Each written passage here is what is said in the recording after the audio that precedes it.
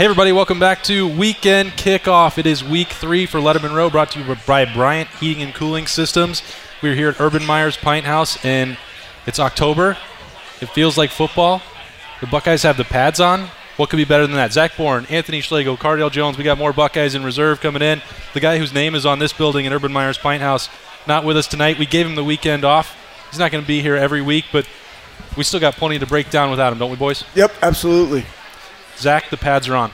Pads are on, man. How exciting is that, right? It's the best. I mean, this is what we wait for. This is what Cardale loves. He loves the pads. He does. You can feel it in the air. It's, yeah, man, this is football season. Yeah, I didn't know if it was ever going to get here where we'd be talking about it. You were in a couple weeks ago at Letterman Live, Zach, and we're like, man, was there belief that football would happen?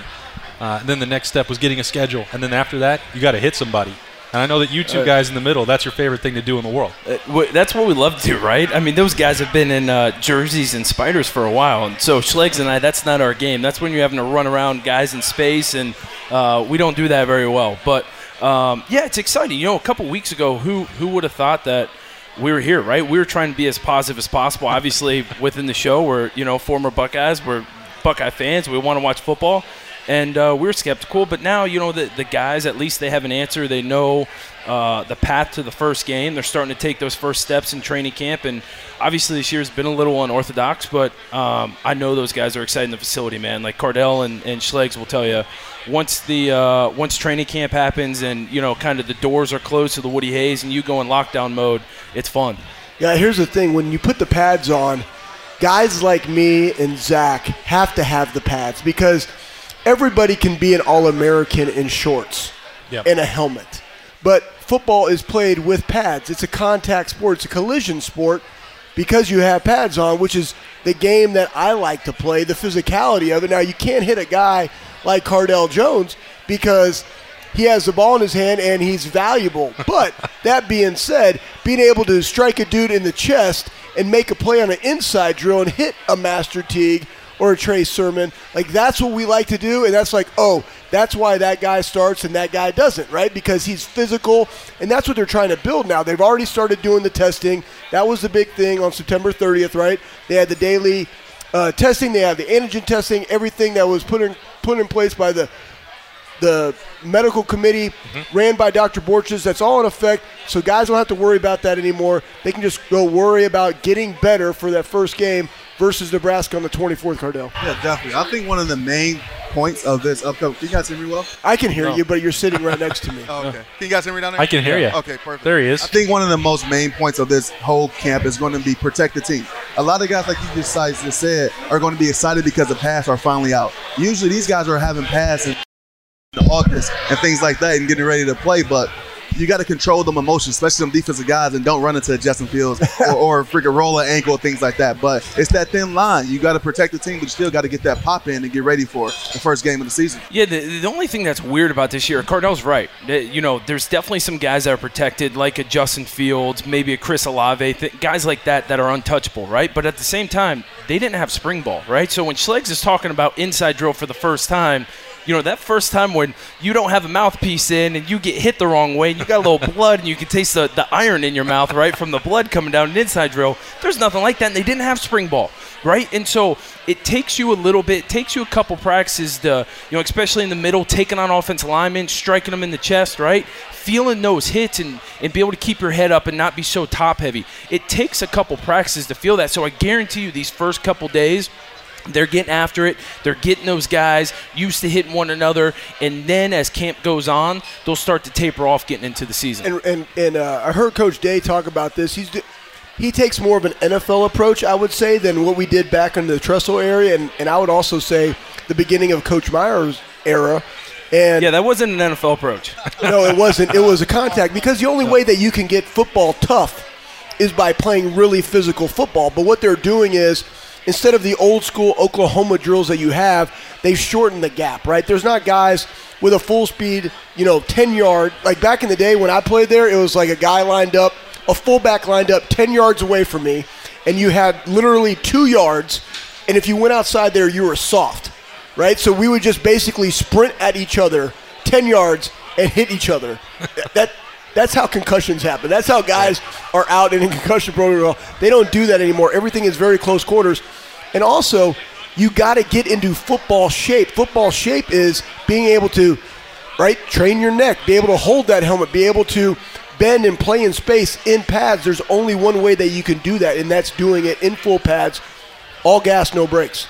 All right, let's see if 12's alive down there. Did they ever take that black jersey off of you, Cardale? Non-contact? I had the black jersey on, but they didn't respect it until probably about, the halfway, about third season, and definitely my fourth season. And Zach, it was sometimes I was running a scout team, and he probably had a clear shot at me, but probably, took it easy on me a little bit. But for them guys that's not a huge of a factor early on in their careers, it used to hit them pass in practice. All right, we'll get 12 a better microphone down there. That was a great story. I wish that other people could hear it. It was a great story. Basically what he said was when Cardale was there, he went against scout team against me, and there were times where we had a little bit of fun, and he was throwing the ball 60 yards down the field, kicking our you-know-whats for touchdowns, but there were a couple times we got a couple shots in it on him, All right, we'll give him a couple minutes to get that straightened out. This pizza is legit.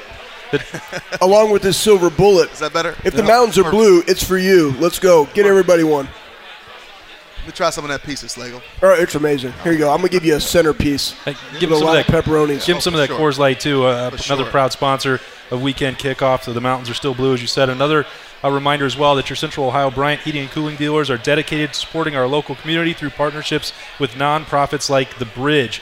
Their mission is to help first responders deal with stress and traumatic events that have become a regular part of what they go through while protecting us. Your local Bryant dealers are doing whatever it takes to keep our community strong. If you'd like to learn how you can help and make a difference, go to firstrespondersbridge.org. Schlegs, I think you know a thing or two about that group. Yeah, absolutely, and we're going to talk about it at the end. But I'm proud to support the First Responders Bridge. One, it's a special person to be a first responder, and we really don't think they're serving us, but how do they get served?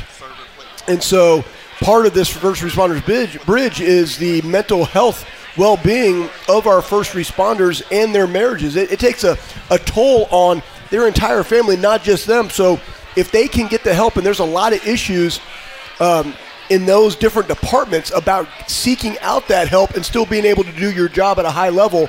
And this group is just so passionate about finding ways that we can help them mentally, physically, and spiritually so that they can perform their job at the highest level. Yeah, it's great that we have them out here as well. Always throw our support behind anybody helping out in this community. Zach, to get back to football and back to hitting, Ohio State hadn't done that since the Fiesta Bowl. It's hard to believe when we're talking about October 1st and other teams that have been playing now for almost a month that Ohio State, you said it, helmets and spider pads, that's not what football is. Right. Coach Hartline, he compared it to just basketball. Well, that's not what you need. So if you're trying to get the rust off, you're trying to play linebacker, how long do you really think that you need? And is 3 weeks now, 3.5 weeks till Nebraska comes to town, is that going to be enough? Yeah, for sure. I think Schlegs can back me up. I think you need 3 solid days, right? And I don't mean going out there running around in pads. I mean 3 days of inside drill, full contact, 1-versus-1s, get it going, right?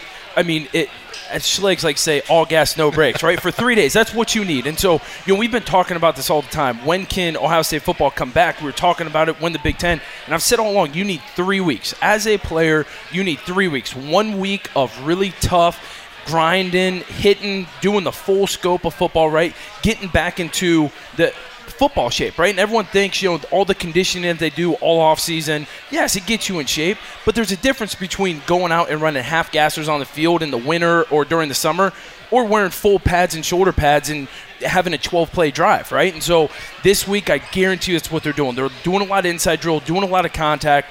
The ones are during the season, during practice, they'll have 5 or 6 play scripts where you go 5 or 6 plays straight, then you're off the field, right? Well, I guarantee you they're doing 10, 12 play scripts this week. They're getting guys tired, grinding them down. And then the next week, week 2, you kind of the first half still have a little bit of grinded down. Then you start to build them up. And then week 3, you kind of get into that practice schedule where, you're on a normal script. You're doing normal things. You'll hit Tuesday, kind of form fit the rest of the week. But those guys, those guys are grown men, right? I mean, when you're at a place like Ohio State, you're not at your favorite place, Rutgers, right? You're at Ohio State. You come here, you've been training all offseason, 3 days. By the end of this week, those guys are going to go out, feel like they can play a football game. Rutgers might not ever put the pads on, Zach. They might not. And that's fine. Be like Navy. Be like Navy's first game. I'll say this. I remember practicing, I would dislocate both of my thumbs all the time. And so I would put like a little insert inside my glove so I couldn't bend my thumbs all the way back. And I also had like broken fingers and stuff, and I'd tape them up. But it's really the open field tackling. It's the ability to bend in space with your full pads on versus guys that run 4-4, 4-5 and be able to go make those tackles. How can you have confidence that I can go out there and cover a tight end or cover a 3, trying to do a jerk route over the middle if I don't ever see it live to be potentially get him to the ground? Like, those are things that you cannot replicate on air. It has to be done full speed. And there's only one way, like Zach said, he said it best, running a half gas or running 20-yard sprints, running 50s don't equate to football conditioning. The game is played in space, pace, space, and angles, and being able to bend your knees in that space. So that's why you're seeing in the NFL early on in the season a lot of the soft tissue injuries, the groins, right? I like to say groins, but growing. the hamstring injuries, unless you're doing that full speed with pads, you're not going to be in shape, ready to go week 1 versus Nebraska. I know, and you guys are highlighting a lot of in-shape players as far as on the defensive side of the ball. You got to understand as well, getting ready for football, one thing you can't account for when it comes to getting in shape is the 2 hits you're going to take. The one from the defender and then the ground. It's different getting up every play and having to run full speed again and again and again and again, even if you just fall down, let alone someone falling on top of you. Yeah. So it's also a thin line for the offensive to say, you know, been running gashes and all this stuff all year round, but you add another element to the game, and to that, the biggest element to me of the game is the physical aspect of getting hit and getting back up. So, Cardale, how does a quarterback then, how does Justin Fields this year, when he's not going to be hit, and he hasn't been hit since the end of December, you know, you've been through this. How does he prepare himself for hit number 1 when you don't have any of that in October yet? The Cardale treatment, blue Gatorade on the sideline, baby. Man, you put your trust in your guys up front, and hopefully you don't take too many of them big hits. But he's gonna get hit at some point. You got to be smart. Definitely. One thing I would love to see from Justin this year is the ability to protect himself, not protect the ball, because he does an unbelievable job of protecting the football already, but protect himself, not taking them unnecessary hits, not wanting to be the aggressive all the time, getting that 1 extra yard and throwing your body, but getting down and getting out of bounds, because his body, the longevity, just like Slago just said, you're going to see, I think, a lot of those soft tissue injuries in college football as well because of the unbelievable time period they had off since the last time they ran around and competed at a high level. So he had to think about, not just him as well, but the whole team had to think about the longevity of themselves and the team and putting themselves in position to be able to compete in December for a Big Ten championship. And I think Cardale will back me up on this from a standpoint of Justin Fields running the football, right? Cardale ran the football. JT Barrett was a big runner of the football. Yep. You see those guys early on the year maybe run out of bounds. Those guys maybe slide. Those guys maybe not take the hits as much, and then as the season progresses and your body starts getting used to those hits and getting more in football shape, that's when you see Cardale Jones trucking a dude from Alabama, right? And lowering his shoulder. That's when you see JT Barrett go out against the team up north and have 15 to 20 carries, right, and lowering his shoulder. So those guys, as the years goes on, even if you're a quarterback, you will see them progress and be more apt to try and get the extra yards later in the year. But then again, I mean, the games mean more later on in the year, right? But this year's a little bit different. So I'm actually, you're not playing Florida Atlantic last year, right? You're playing Nebraska. So we'll see how Justin Fields kind of starts the season because it's completely different than a normal season. And I would add this, too. This year, unlike any other year, the depth of the team is going to be so important. 1, because of COVID, and the protocols in the Big Ten are being 21 days out. 2, different injuries. Nicks, soft tissue injury. 1, it's why it's so important for Justin Fields to protect himself right now during camp. 2, it's so important for the coaches to develop all guys. And then you look at that wide receiver room, tons of depth. You look at the offensive line, a lot of studs. Really, where is the depth there? Secondary, same thing. So you got to get everybody up to speed. The linebacker room has a lot of depth. The D-line has a lot of depth. Those areas that don't, you really got to ramp guys up because you never know what's going to happen from COVID to also physical injuries to also soft tissue injuries. So all those things are really going to play an important role, and it's why this time is so necessary for these coaches to be able to have their hands on the kids to be able to go out there and execute the game plans. Zach and Cardale, it's interesting that you talk about the running and the hits that Justin Fields will take. And Cardale, since Urban wasn't here, the question of the coach got shifted to you. The Buyers Auto question for Cardale. All right, I like it. And it worked out pretty much perfectly because the first one you got I thought was fascinating, and I'm not sure how much time we really have to break it all down. Break it down. But they wanted to know, how a quarterback decides when is the time to run. Huh. And are you working through a progression? Do you have to get to a certain point before you go? When does the quarterback know? You got that mental clock inside of your head, and then you also feel the bodies around you. Sometimes you feel some ghosts, some stuff that ain't really there. But I think when the time to run is when it's necessary. When your team needs that extra 3 to 4 yards, and going back to Zach's point of when to lower the body and lowering your shoulder and trying to run through a guy to get that extra yard or two, maybe. But it just depends on situation. So each and every play, before the play, you look to the sideline, you know the down and distance, and in your head as you get in the signal, as you get in the play. Okay, my first read ain't here, my second read ain't there, and my back getting tied up. Okay, I know how fast I'm able to get out. But if I know I got that blitz coming, I lost my check down, I become the check down. Mm-hmm. So now in the normal progression, maybe you go 1 or 2 down to your back as your 3. Now you having a feel for the protection and the blitz, knowing he's gone. Now you become that check down. I've got a long-winded response to this. I love it. Let me have a minute. Go ahead. You know me, Sleggs. I like to talk. I'll just eat a pizza. There you go. So, Sip on this Coors Light. There you go. So, everyone, one of the most commonly asked questions I get as a former player is, what's it like to play in the horseshoe, right? And I tell everyone, you kind of black out. It's like you're playing a high school football game, right? It's like you've got tunnel vision on the game that you don't realize the 110,000 around you, right? Like you are so glued in from a game plan, from everything that's going on in front of you on the field. Like that's all you feel. You've got the 21 other guys on the field around you, right?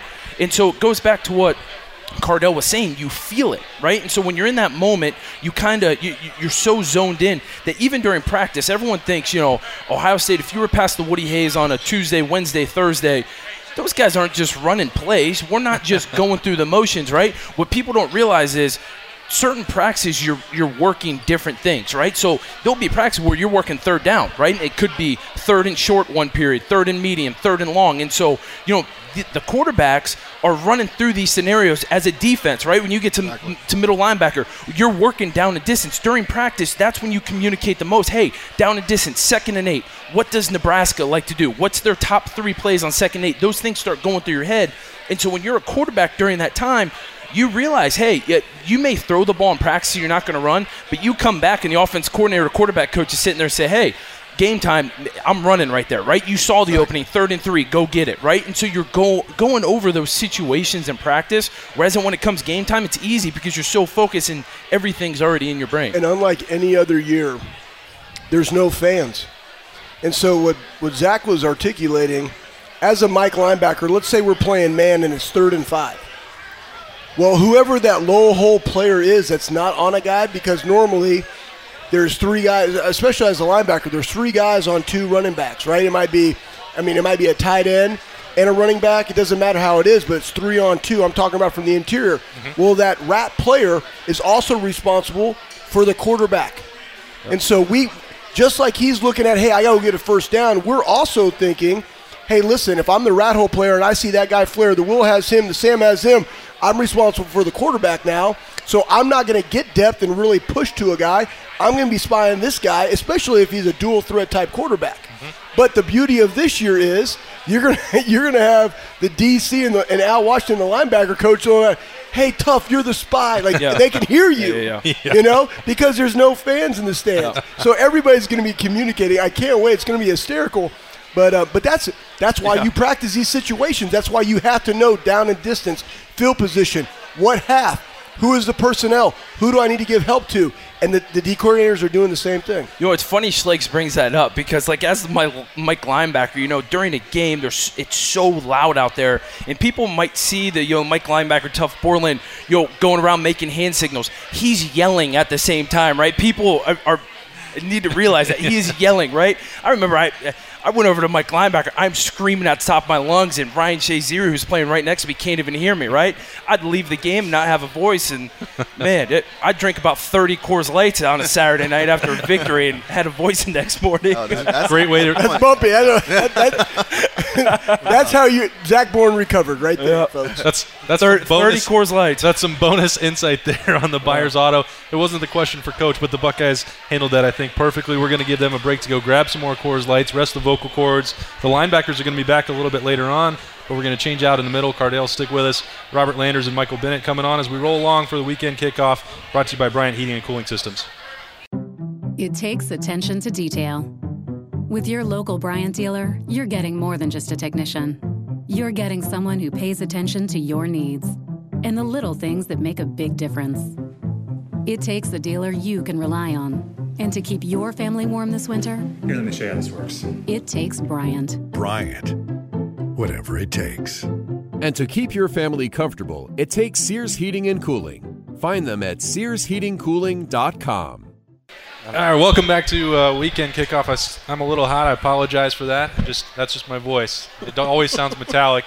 This is weekend kickoff brought to you by Bryant Heating and Cooling Systems. It rolls along. We made a change here in the middle. We needed some more defensive tackles, so had to change it up from linebacker. Now we wanted to stop the run with these guys up front. Michael Bennett and Robert Landers back again. Cardale's still down there to I think you played probably defensive tackle back when you were little, right? Yeah, I'm shying away because you guys are putting all these defensive guys around me. Collapse giving me flashbacks. Yeah, kind of giving me flashbacks from practice. Well, okay. I saw a tight end wandering around here. Maybe we'll get him on to give you some coverage. For sure. I'm playing Jake back there, so let's see. All right, boys. So if we're talking, you got two linemen. We know what Ohio State needs to get done.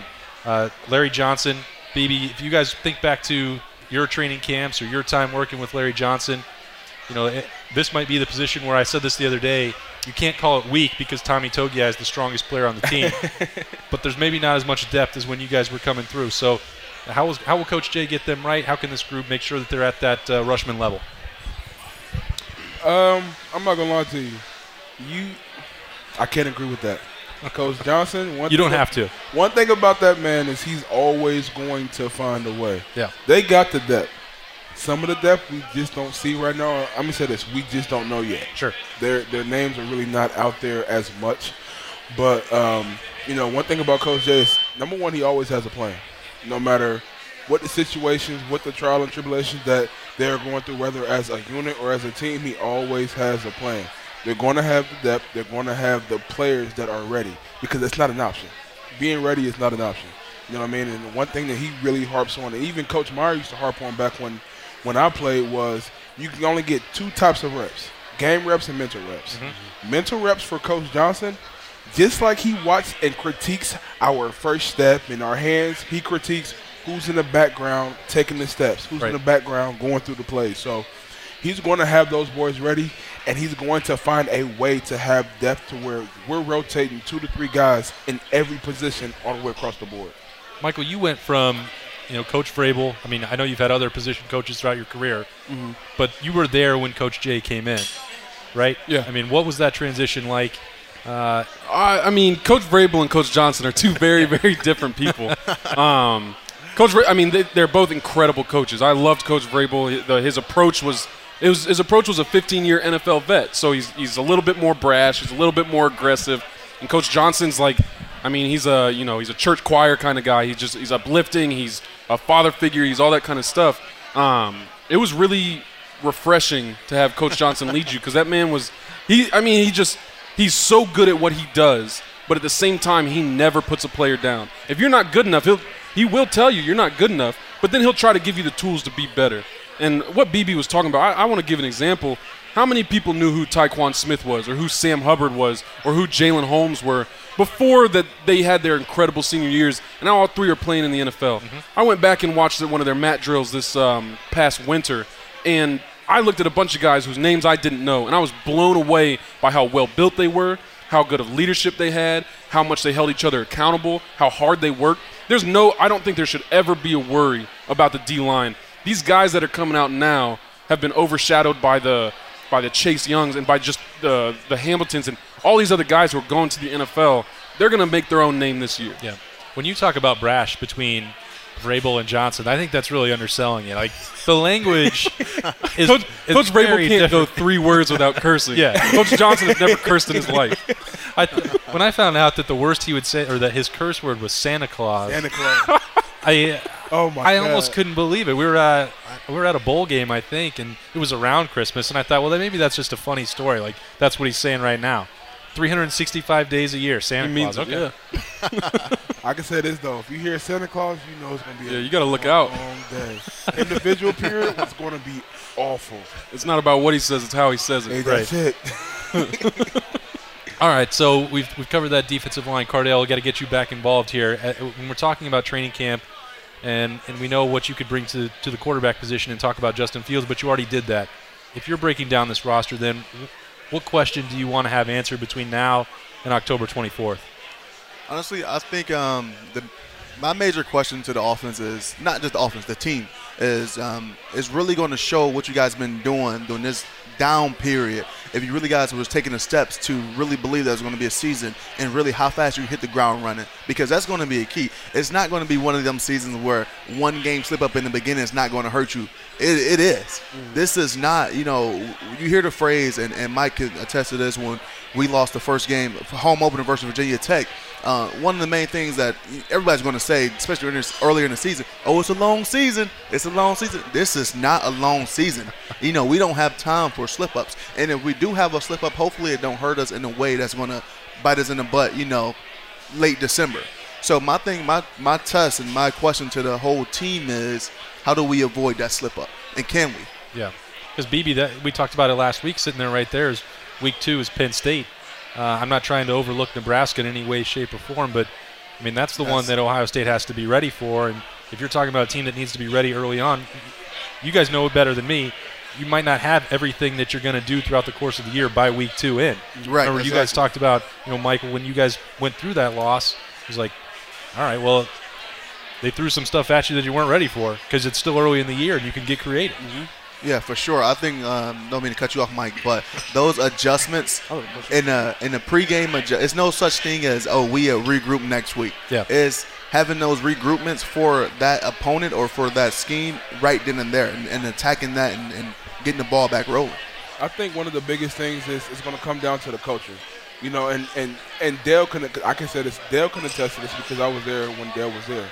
You're going to play the game in practice. Yeah. And there has been plenty of times, even throughout my course of college, where practice was 10 times harder than the game just because you over-prepare so much, and the culture is so established that practices are played at such a high pace that when you get to the game, sometimes you're kind of bored, right? You know what I mean? But that just comes with the preparation. And I think the biggest thing is going to be, once you get out of game 1 from week 1, because you got to focus on week to week. You can't worry about week 2 before focusing on week 1. It's like in practice. You can't worry about rep 2 unless you don't get through rep 1. You know what I mean? So I think week 1 is going to definitely kind of show just not only the team but the coaching staff where we are and where they will be as a whole, and going into week 2 what we need to polish up. And they're definitely going to play Penn State 4 times that week. I can promise you that. For sure. I can't believe that I'm hearing this, that you guys might actually get bored by beating Rutgers by 70. Well, we only play a quarter and a half, so. Yeah, we did too. That's the bad part. You getting cussed out all week to only play 1 quarter. It's awful. I thought it was just us that had to watch it and cover it that got bored by watching Rutgers, but you guys don't like being out there for the second half of a 60-point game? Hey, don't get me wrong. It's fun to whip up on a team. But, like he was saying, the competition we go against every day in practice, it's on a different level. There are only a couple teams within the Big Ten that are going to really rival even our second team offense or defense. So that's the whole point. You want your practices to be harder than the games. And these smaller schools that can't do that. There's not going to be a practice that's harder than playing Ohio State. Right. And we have the luxury of playing people who are better than a lot of these other schools. So when we get to these teams, we go and do our jobs as the starters, and then the other guys come in, and they get an opportunity to prove themselves and refine their techniques. Yeah, so, Mike, you wasn't here last week, but I mentioned that about running a scout team. I said, well, shoot, I had the hardest job, in the country because I was going against the best. We were going every day. Yeah, you weren't a protected quarterback. No, I was just to piggyback on what you said, like, dude, you going at it every day, and I was going against the best defense every single day. Vice versa, them younger guys are going against the best offense every single day. So. So Billy Price and Taylor Decker. The worst B blocks in my life. When I was a freshman, I could not figure it out. Made you better. Oh, my God. Well, and that sort of brings me to what I wanted to talk about, B, because, it's normally August for you guys. We're training camp, and you're doing this competition every day. There's no reward in sight on Saturday, payday, as you guys have always called it. Training camp, when you have such a high-level competition every day, day in, day out for 3 weeks, and that probably sticks with you forever. Like, what are your favorite memories of training camp when that person across from you is so talented, and how old does that get? That question within itself is contradicting because there ain't no such favorite thing as memories. Favorite memory of training camp. But I'll say this. Most memorable. I can tell you my most memorable is this. And now that I'm kind of older and I went through my career and I excelled the way that I did, like I just said, my freshman camp, I was playing a little bit of 3-tech, and I will never forget it. B block after B block after B block from Billy Price and Taylor Decker. And it's so bad because, like, as a D lineman, sometimes coaches tell you if you can't get any movement, make a pile. Mm-hmm. Drop to the ground. Well, when Billy Price gets his forearm in your chest, there is no dropping. And I can say, like, I was humbled coming into college, but that right there, that experience within itself, honestly made me try to it made me become a better player because I had to figure out who I was not only as a football player but who I was going to be as an Ohio State football player. You know what I mean? So I had to grow up and I had to learn how to develop my game and figure out exactly what my game was to be successful in a program like Ohio State where you got walk-ons that honestly are D1 athletes. They just chose to come to Ohio State. You know what I mean? And it was just that experience within itself honestly helped develop who I was as a football player in a Buckeye jersey. Mm-hmm. Mike, what do you got? It might sound crazy, but I really don't have any favorite memories of camp. Like I'm racking my brain and I'm trying to think, what were those times where you look up, you're like, this is a lot of fun. And I didn't have too many of those. Well, it can also be a blur, right? I mean, the way that you guys had to go through it. Well, they were 16, 18-hour days or something like that. We were up by 5 a.m. We were in the facility, and you had an option to go back and take a nap or something halfway through the day, but I mean, you don't have time for that. That's why they brought in the air mattresses. I don't know if everyone remembers that, but there was this whole thing where, like, oh, the Ohio State's taking care of the players. They bring in the air mattresses. We're there for 16 hours. Thank you. But, I mean, it was a very comfortable nap for a 300-pound defensive tackle on an air mattress. I never was able to nap. I would just sit up and watch film just because, I don't know, I just wasn't able to sleep. I was too wired from the first practice and nervous about the second one.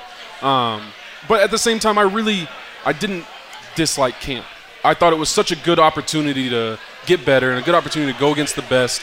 And it was just fun to go against the best players because we were still doing ones versus ones during camp. Mm-hmm. So that was my opportunity to go against guys like Corey Lindsley and Jack Mewhort. All these other man, I'm blanking on his name. Played with him in Jacksonville. Norwell. Yeah. Great opportunity to play against these great players, NFL players. And, that's where you get better. That's where you really try to make your name and convince other guys on the team that you're somebody worth following and somebody that's worth listening to. So I always thought camp, and they did take care of us. They gave us plenty of meals. We had opportunities to recover, all that kind of stuff. It was just a good opportunity to, if you wanted to go to the NFL, if you wanted to prove yourself, you do it during an Ohio State football camp. Cardale, I know you're digging through the memory bank for your book, so was there a training camp chapter somewhere in there? Not so much. Golly, right. I feel like I've been Ohio State training camp, and Mike knows, like years ago. But no, my favorite moment had to come in the first day of pads of my second year. Braxton was returning, Kenny was returning for a backup, but, we just brought JT in. And it looks like it and actually how it planned out, whoever won that battle was going to be the guy for the X amount of years to come after Braxton. And I think it was the first day of 11-on-11 pass, and I flipped the protection, and I threw like maybe a 10 or 15-yard pass to Devin. And I was so hyped because Coach Meyer acknowledged it. He was like, he looked back, Coach Meyer, and guys don't know, when the offense is going, Coach Meyer is standing probably 3 yards behind the quarterback. So he's like the 12th player on the field. He wanted to get as involved as possible. So I threw a pass, I flipped the protection, I threw the pass, and And I'm walking back, that my rep was up, and he looked over and he tapped me on the rear and said, Cardale, nice, that's good stuff. You flipped the protection? I said, yeah. I said, yes, sir. He wouldn't worry about the pass. He was like, that's some good stuff. And I was just remember walking back, I was like, he knows my name. I was just walking back, jogging back, like, oh my God, he knows my name. Was on cloud 9 until I got smacked probably the next couple of drives.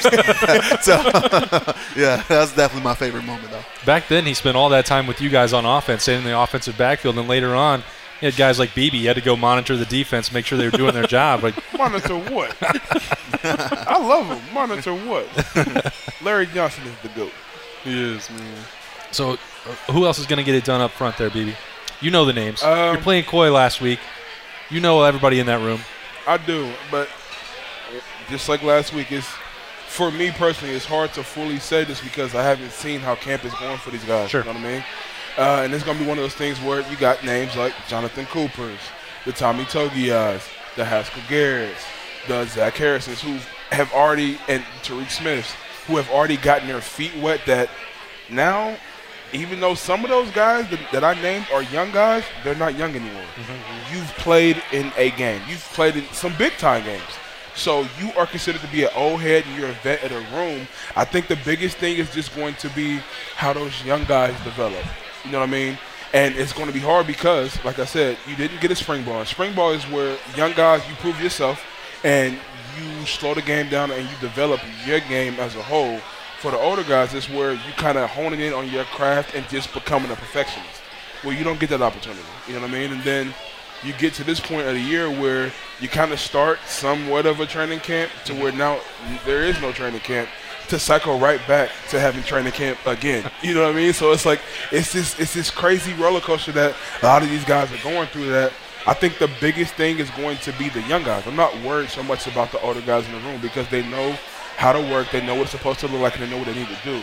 The young guys, so on the other hand, not so much. Right. You know what I mean? You get that experience during spring ball.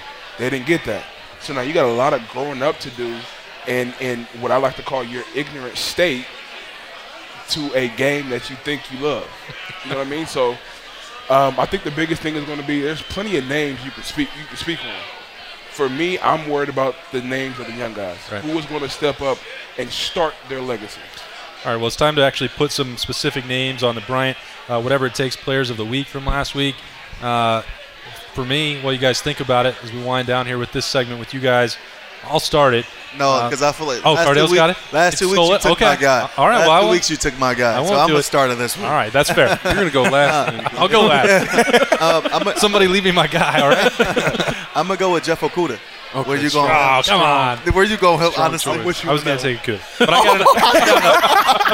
I got another one. I'll be all right. Okay, good. I'm with that. Cardale made a good audible right I'm there. going to go with Jeff Okudah, man. A guy like that to step up in the moment he did when a team was struggling. I think they were 0-2 at the point to help that team get its first win and happen to follow around a guy like DeAndre Hopkins and have 6 solo tackles. I think 3 was on him and another 2 fourth down stops in the backfield and an interception. You got to go with Jeff Okudah this week. And the other part about that too, Cardale, was that I thought it was crazy. Like after week 1, I'm seeing these stories like, papers up in Michigan saying, well, was Jeff Okudah as bad as he looked in week 1? I'm like, well, he's a rookie and he's out there in a key role. Like, he's not going to be a finished product. Also, your team is terrible. Yeah. So I'm going to blame Jeff Okudah for that. But you know how it is in the NFL. It's like, especially I can only imagine with the media. The media still hold grudges against Ohio State players being up at in Michigan now. So they want to hold them to a higher standard, which they is, and you clearly. To Jeff Okudah's response on social media this week, I don't know if you guys follow him on social media. I think he said something like, "Hey world, keep that same energy." Yeah. And I know he was talking about them. I know he was getting some bad publicity, but you know how it is when the team is losing. They blame the defense. They want the number 1 overall pick or they first round pick to produce more. Even though his role is somewhat limited to what he can do to the success overall as a defense, but he's definitely on notice this week and weeks to come. Baby, you nailed that pick last week. I can't let this show go without it. You made us all look bad. Silver bullet pick. Miami over Jacksonville. You were the genius, man. So, you can give yourself the player of the week if you want, but what else you got? Now, I give myself the commentator of the week. All right, there it is. There it is. All right. Now, player of the week, I might have to give it to Jeff as well. Number 1, me and Jeff we played together at Ohio State for quite a while. We grind together.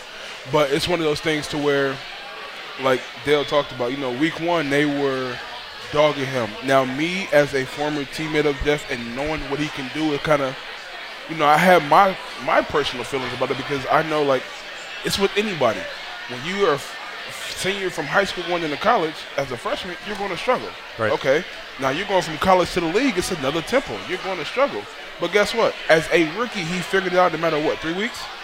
3 weeks. 3 weeks. He figured it out. And you were able to compete at a high level and have positive production against one of the top wide receivers in the league. And at the rate that DeAndre Hopkins is going, could be one of the top wide receivers in NFL history. Right. I'm going to be honest. Let's just call it for what it is. That's pretty good. You know what I mean? Yep. So as a rookie, you come out and you perform, play in and play out the way that he did. For me, not just being biased because I love Jeff. He's a little off the rails a little bit, but I love him to death. But his performance and me seeing and knowing the work that he's put in to get to this point, he has to get player of the week for me. That's a good one. Michael, you said we never talk about the NFL on Mondays for Letterman Live at Rooster, so now you're on the spot. Wish for. Yeah, now you're on the spot. I'm gonna choose my guy based off of one play I saw. I didn't even finish the game. Marshawn Lattimore. He had a big 4th down stop in that game against Aaron. I mean, Aaron Rodgers is unbelievable. Yeah. I don't think you can blame anybody for losing to Aaron Rodgers and the Green Bay Packers, but 4th down stop, a safety coming up to fill a big back and just blows somebody up and gets a good stop and keeps them in the game for a little while. They ended up losing, but to see, I mean, for people that have been in the league and even in college football, when you see a safety come up and fill a gap like that, it's rare. And safeties don't like contact. Corners don't like contact.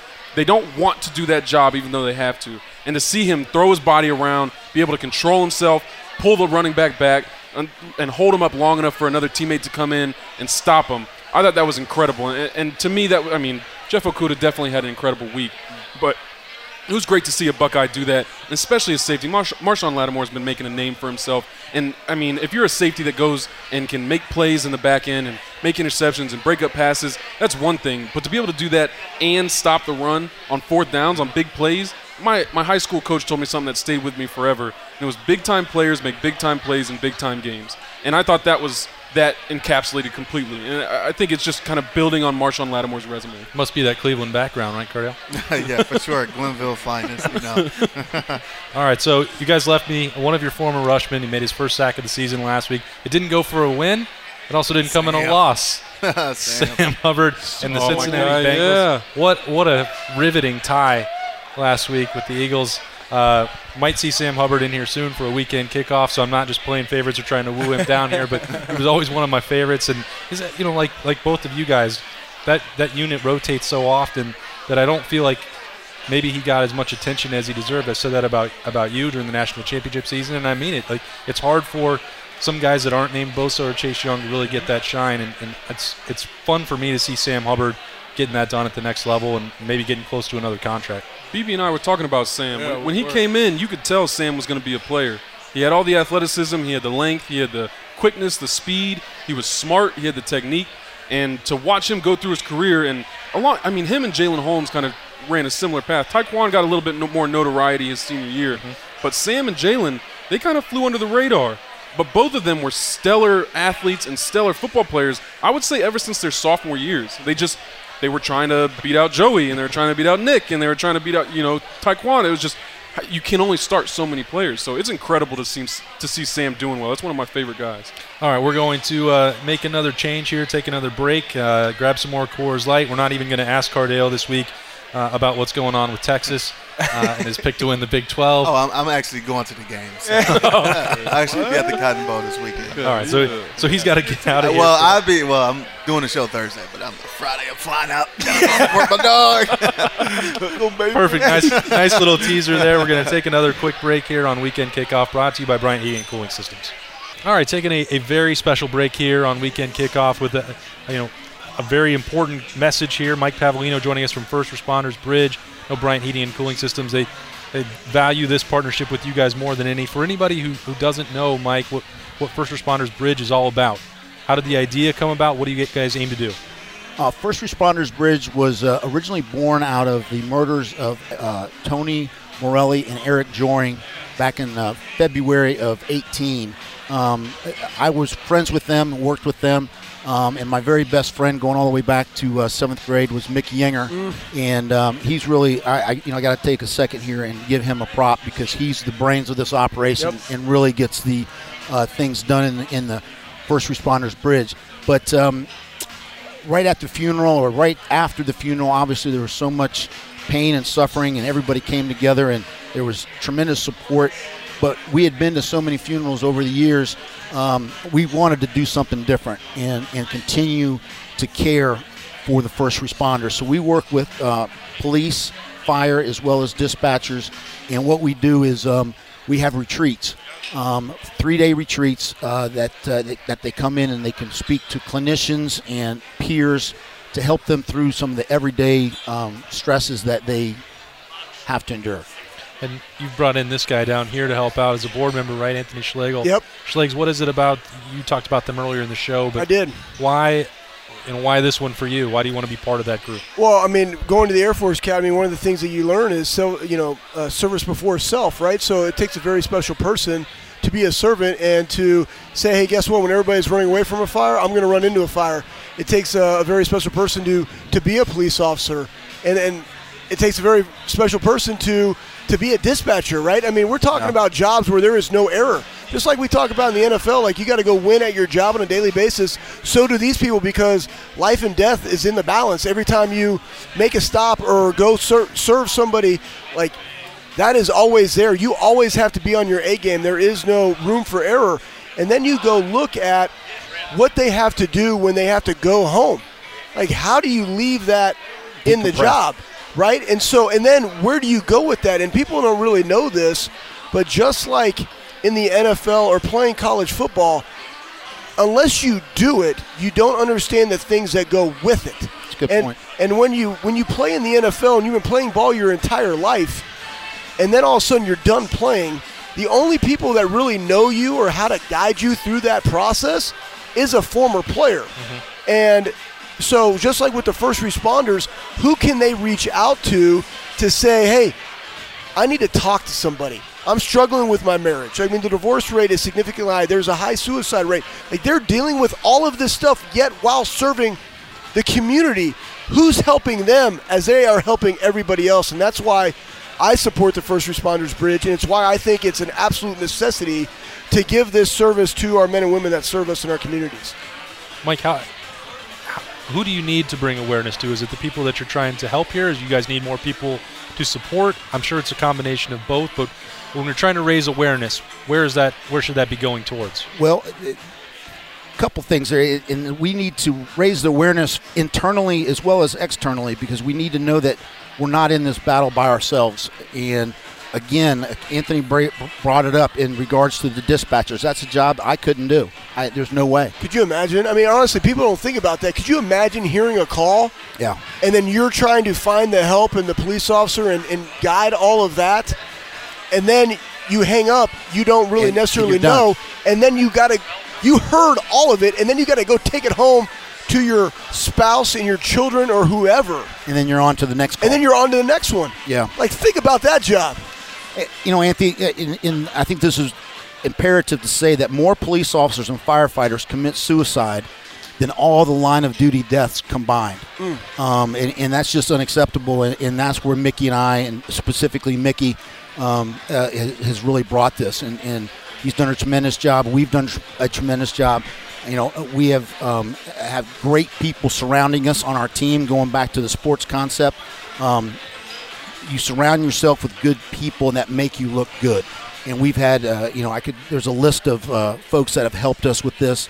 And obviously our sponsors have been a big part of it, to include Bryant Heating and Cooling. So for anybody who mentioned the website, if you're going to go there, if you want to help, firstrespondersbridge.org, what kind of help, from the outside do you need there, Mike? Well, we have these 3-day retreats, and we completely pay for everything. So people come in, other than their transportation to the retreat itself, everything is paid for. Their food, the speakers, the clinicians, and these are not just people that we bring off the street. These are very well-known professionals in the top of their game, and can help people And we do this in Dublin. We're having a retreat coming up here in October 23rd, 4th, and 5th. We're starting to take reservations for the next retreat in January. So if they want to support us financially, would be a tremendous way to do it. And they can go to the firstrespondersbridge.org to do that. And we truly appreciate all the support. And I do think, I have to say this, there is a silent majority out there that is still backing the first responders. And we need to stick together. We're going to weather this storm, and we're going to be okay. Yeah, I mean, at the end of the day, the first responders are the ones that are being called into action when you need them. And they need just as much support as anybody else, right? And there's a lot of things that need to stop. Yep. And there's a lot of things that we need to continue to enhance. And one way that you can continue to enhance first responders is helping them to work on their mental health to be able to go out and perform their duty that they want to perform at a very elite level. And I think that's something that a lot of people don't think about because, and I know this, being 39 growing up, mental health was something that we didn't talk about. I had it in our family. I really didn't know about it. I actually thought it was a sign of weakness. Well, guess what? So do a lot of other first responders because the people that want to go do that are very like-minded as myself. Yeah.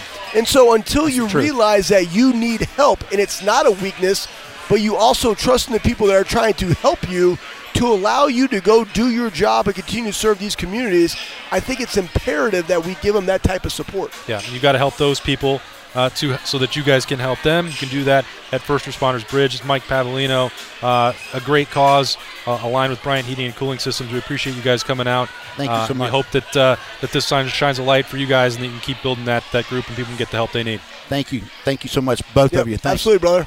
All right, Mike. Thanks again. Thanks, guys. We'll be right back with the weekend kickoff for Letterman Row. All right, welcome back. The outtakes from this episode of Weekend Kickoff brought to you by Bryant Heating and Cooling Systems are going to be well worth it. Yes. One more segment to go. We changed it back in. The linebackers are back, and now they're joined by Michael Bennett. So this is an all-silver bullet. Yes. All-silver bullet set and all-silver bullets up here. We've got the new Coors Seltzers out. I got one How good are these, man? Yeah. Oh, this isn't a seltzer. I love it. I go on the golf course. I drink this. I go out by the pool. I drink this. It's only 120 calories. That's a big can for 120 calories. This one's only 90 down here for the little guys like me and Zach. Yeah, I go to spinning class in the morning and I drink this. I mean, it's great. I deadlift 500 pounds for 10, and I'm drinking. So you're too old for that. Go to spinning class. Not. No, I sleep until. Listen, anybody that goes to spinning class, you should also go deadlift and do heavy squats. It's amazing. Posterior chain development.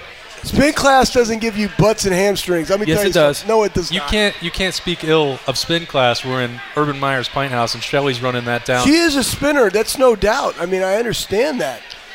You probably could get some hamstrings from that. Yeah, but if you want a butt, listen, there's only one way to do it. We had squat. We had single leg deadlift. RDL. Single leg RDL. Yeah, that's okay. No, great. Strong, just ask my wife back there, man. You know, I got to fill these jeans out some way, right? Boom, inverse leg curls and heavy squats and deadlifts. That's how you get a butt. And a broken back. And a hamstring. No, I'm 39 years old. My back feels fantastic. Talk to me at 45. I will. I'll be deadlifting 700 pounds still by then. When Schlegs is talking about filling out his jeans, I know it's time to move on. Yes, it is. So Buckeyes. All this stuff that all are Buckeyes right here. When we were sitting here 1 week ago, the Pac-12 was finally approving the fact that they were going to play this year. Then the Mountain West joined, the MAC's in. Everybody's playing now. Everybody's in. So it feels almost like, I mean, even if it's 6-7 games, I think Mountain West is going to play 8. Pac-12 is not going to start till November, so they've still got another month to go from now. But if everybody's playing, and I know that they're not going to do this, but I think the answer across the board is going to be the same. Shouldn't the college football playoff move back 1 or 2 weeks to just to let us have some possibility to play a full season? Mike Bennett's in it. I know they're going to have really good points, so I got to get my Mike Bennett buzzes in first. Mike, on you. No, okay. No, it's already too much time in between whatever your championship game is to the next game. I mean, you don't need a whole month to prepare for a team. I remember every time we prepared. Well, I guess we only had the playoff once, but when we prepared, it was ridiculous. I mean, you got coaches who are trying to fill time, and they're outthinking themselves. Like, you're just over-preparing. You're running every possible iteration of their offense that they could come up with. It's absurd. So I think it'll actually be a better product with 2 or 3 weeks rather than this month-long preparation. You don't need that long. You're going to psych yourself out. I think it goes back to your question of should they move it back? No, I don't, because I think the Big Ten should be starting before they are, right? I mean, you're looking at the Big 12, the ACC, the SEC all playing now, right? And they've got some weak buffers, and I think it's completely fine. The Big Ten should have started before October 24th. We all talked about October 17th weekend with one bye week in case something happens. They have a weak buffer. They shouldn't push it back, right? And plus, it's not right to the guys that are playing in the Senior Bowl. It's not right to the guys that are going into the draft and only have so many weeks to get ready for the biggest job interview of their entire life, right? There are so many things that you start interfering with the farther you push this thing back. And it goes back to, we don't even get started on the spring football, right, that they were throwing out there. It's like, it's not fair to anyone, not fair to the players, not fair to guys coming back, not fair to the guys going to the NFL. So, no, this falls on the conference of when you should start. You should be doing the best thing for the universities, for the student athletes at those universities within your conference. And obviously the Big Ten said they're going to roll the dice and go 8 weeks straight, now 9 weeks straight. 9 weeks straight. I'm going to drop a nugget on you guys. So here's the thing. Just like the Big Ten should have done, and that's just press pause, the college football playoff doesn't have to make a decision to push it back because there's no need to, right? Right. Nobody knows how many games are going to be played. Yeah. Right? We've seen it in the ACC. They've canceled games already.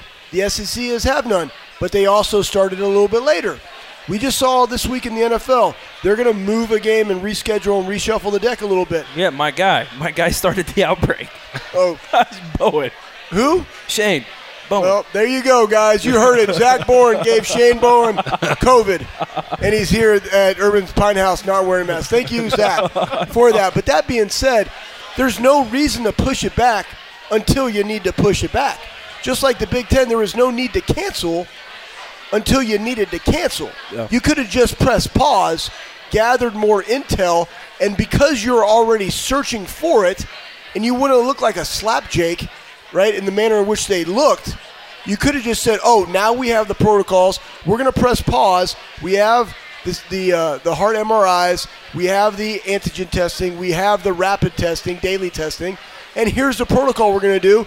Oh, by the way, because we've still been doing it, and guess what? It was not fluid like they said it was, but if you would have pressed pause, it would have been fluid.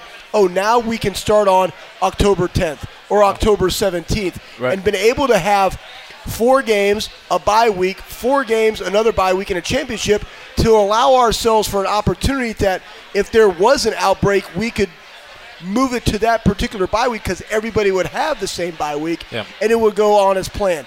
So until the CFP has to move it back, there's no need to move it back. Don't outthink yourself, right? Just execute at a high level. It goes back to what Schlegs was just saying, is that college campuses haven't taken a pause, right? You still have however many college students, freshmen, sophomores, juniors, seniors, all hanging around campus. It's not like those however many students are playing college football, right? They don't care. They're getting around. They're having fun. You know, the Delta Gamma sorority isn't shutting down, right? So they're still having fun. Partying like a rock star. No doubt. So, it doesn't make sense. The Big Ten should have started. They should have had buffers, like Schleich said, 4 weeks, I gave week them off, a schedule, 4 weeks. Zach. I know you did. I showed them the schedule. I gave them the pathway. The Solutions for institutions. I was available. LLC. Yep. The difference. All right, so you guys won me over. I thought that, look, with all these what leagues did you starting, think? so I thought it would have made sense to, if these leagues can't help themselves to get on the same page, the only way that you can do that is with this college football playoff. It's the only thing that really unifies them. So sit down and say, you know what, here's an extra week. Here's what's going to help you. Yeah. Here's what's going to help the Pac-12 get through it. And if the Big Ten, because they couldn't figure it out and they want this 21 days, from September 30th and then play that weekend, here you go. Here's the extra bye week that you weren't expecting. But I get it, too, because the other part that we're not even talking about here is that you still have to book venues. If the Big Ten's going to play in Indianapolis on December 19th, then you kind of have to have that. It might not be available the next week, which is going to be Christmas. If you're going to play in the Rose Bowl, that's probably going to be available, but it's January 1, and they don't like to move it. The Sugar Bowl might be the same deal. So there are lots of moving factors there, and you guys sold me. Well, I think this year, more than any other year, shows that there needs to be a governing body of college football, right? And not just conference by conference. There needs to be a bigger governing body that the conferences then report to, but the governing body's got the final say. Right. Basically holds the voting rights of everyone, right?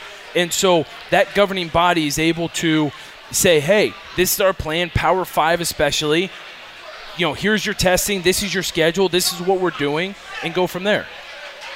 So it's literally word for word what I was going to say. Okay, there you go. Hey, that was incredible. That was easy. What he said. Hey, we graduated from the same school. We did. Buckeyes. Said Ohio State education. The only thing is, because of the chancellors and the presidents having control of that, they have the final say in whether or not they do play. So they would have to come into agreement that this governing body is going to be the ones that overrule us should we want to or not want to play. Yeah.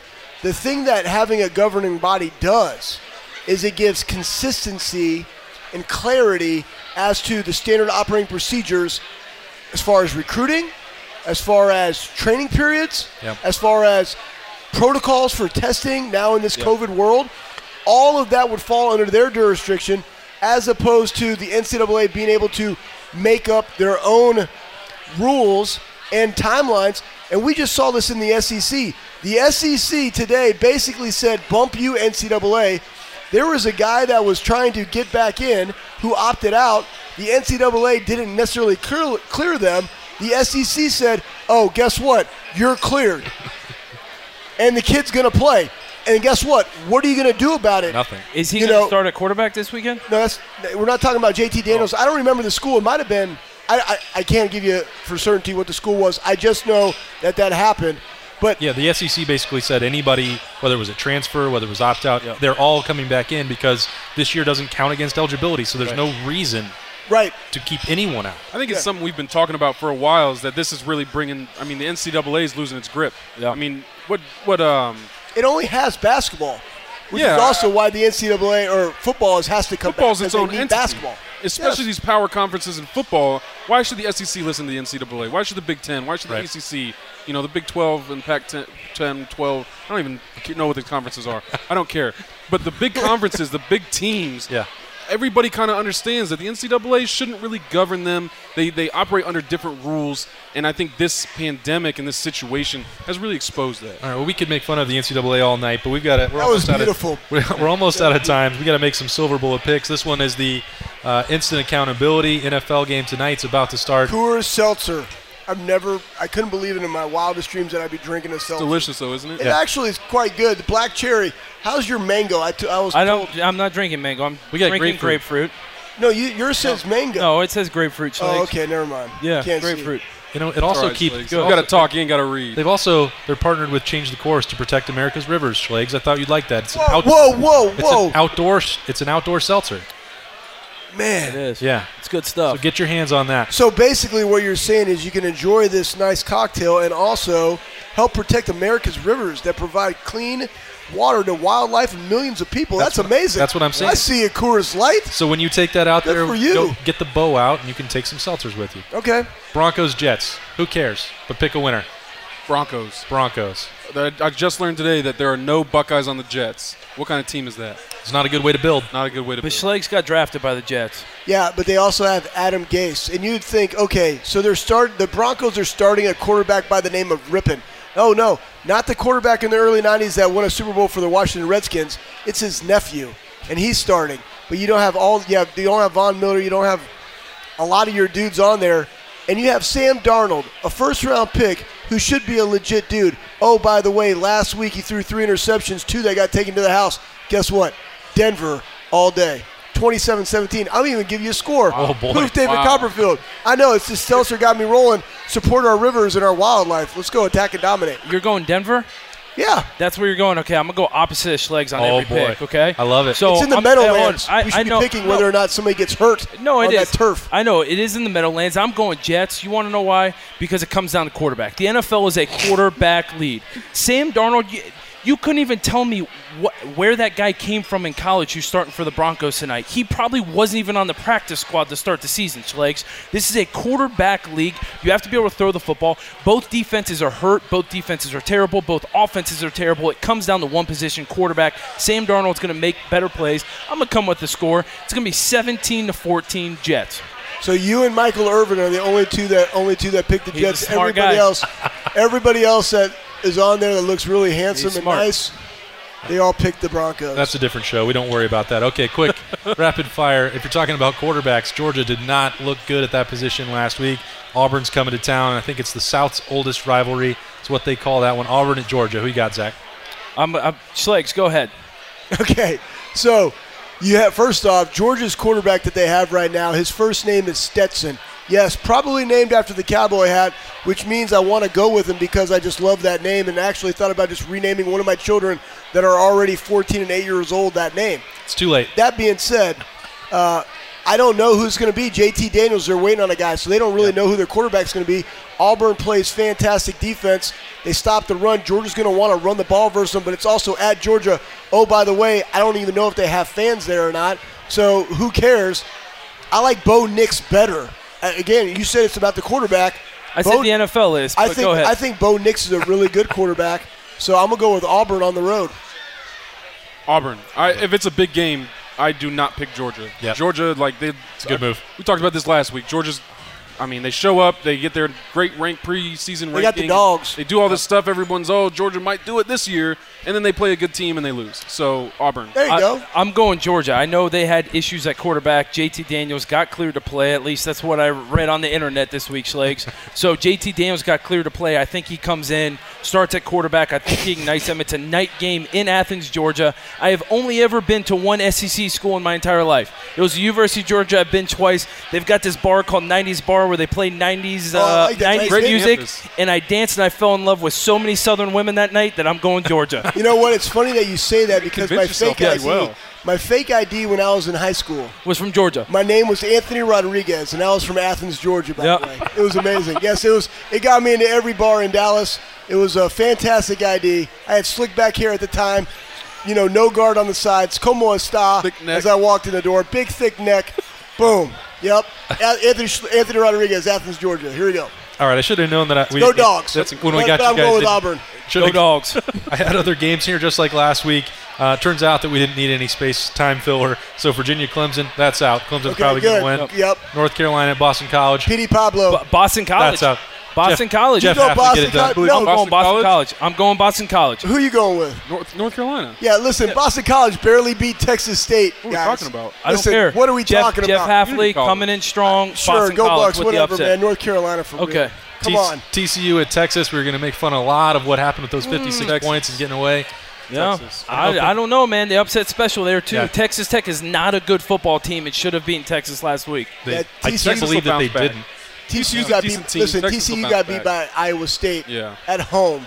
It's going to be Texas. Yeah. Chris Ash, I actually think is a really good defensive coordinator. His kids got embarrassed, and offensively, Texas is rolling. They scored 60 points in both of their first two games. I think that they're going to win this game. Every offense in the Big 12 is rolling, Schlegels. They did get to play Texas Tech's defense last week. So, all right, Texas A&M, Alabama, that basically counts as the biggest one of the week. That counts as the biggest game of the week? I don't know. You would think that's bigger than Georgia, Alabama, or Auburn? No, Auburn's where game day's at, but this is a big game. I just don't really consider either Auburn or Georgia realistic national title threats. Do you think Texas A&M is? No, but I think Alabama. It's a test. There's three teams that can win the national title this year. Ohio State, in my estimation. Ohio State, Clemson, and Alabama. So any game that they play that weekend, I'm going to put it up there above what Georgia's going to do. So that's why I said it.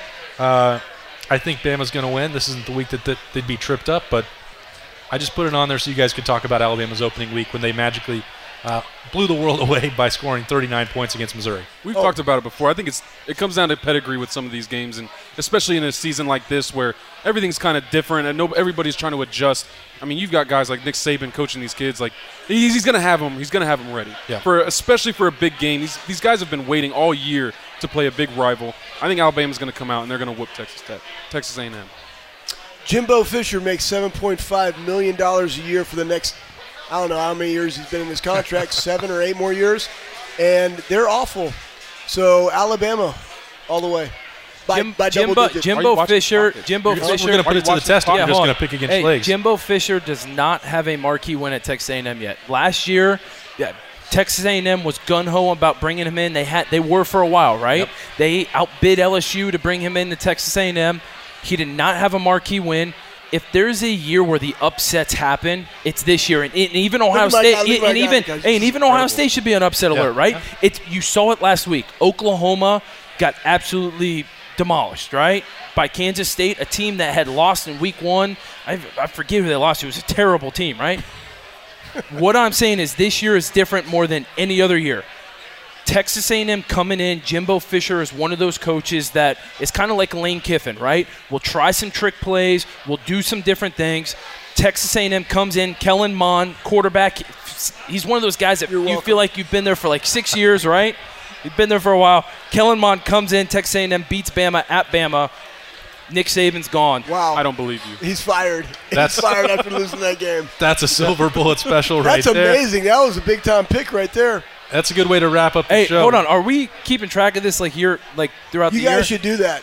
I don't know. We'll keep track of picks. You're going to be like we were just waiting for you to show up this week. And it took till 3 weeks. Listen, we put you on the flyer. This guy's been traveling. This guy has a job, everybody, but I never see him doing his job. He's always in Florida or in some kind of, lavish vacation spot. I wasn't. I was in New York City last week. Okay, sorry. He was in New York City. Or he was in Florida fishing. Or he was in Colorado. I don't know where this guy goes. It's like Finding Waldo. But he's back now. I'm here. I'm at Urban Meyer's Pine House tonight. He's going to be here. Found me. And he's going to be back on Thursday nights. We will be right back here as October starts heating up and cooling down. That's Bryant Heating and Cooling Systems helping us out here at Letterman Row. Appreciate them. Coors Light, Byers Auto. These seltzers are legit. There you go. Cardale Jones, Michael Bennett, Robert Landers, Zach Bourne, and Anthony Schlegel. I am merely Austin Ward. We'll see you right back here next week. Thanks for joining us here at Urban Meyer's Pine House for Letterman Row.